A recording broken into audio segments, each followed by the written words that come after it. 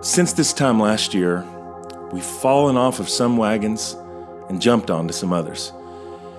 You got a raise or you lost the money. You got drunk or you got sober. You got married or you got divorced. People were born. People died. But nothing could stop the rising.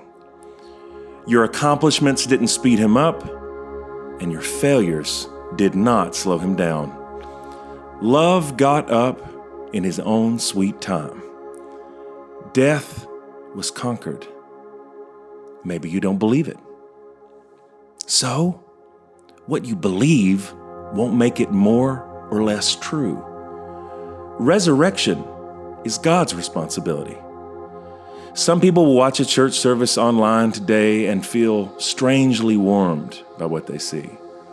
Some will watch the same service and still walk away disillusioned.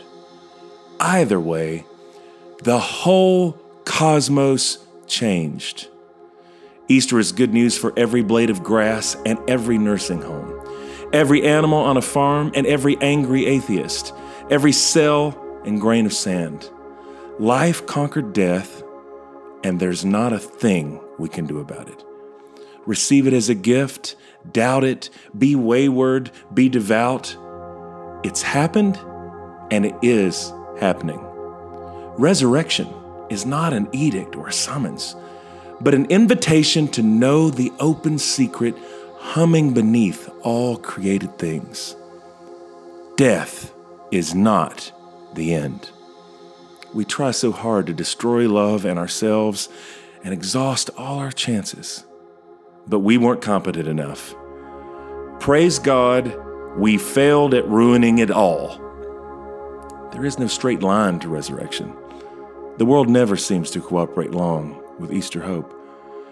But today, we glimpse the future, the inevitable glory that awaits all creation.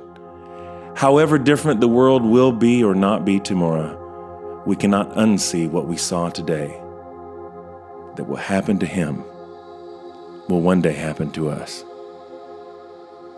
Lord of life, firstborn of the dead, we awake this morning to the astonishment of your resurrection.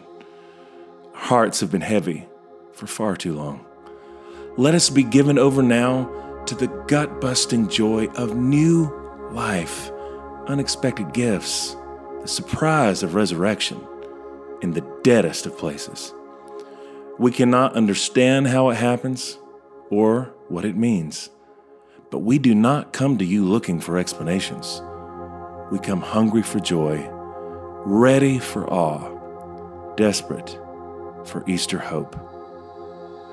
Baptize us in wonder again, risen God.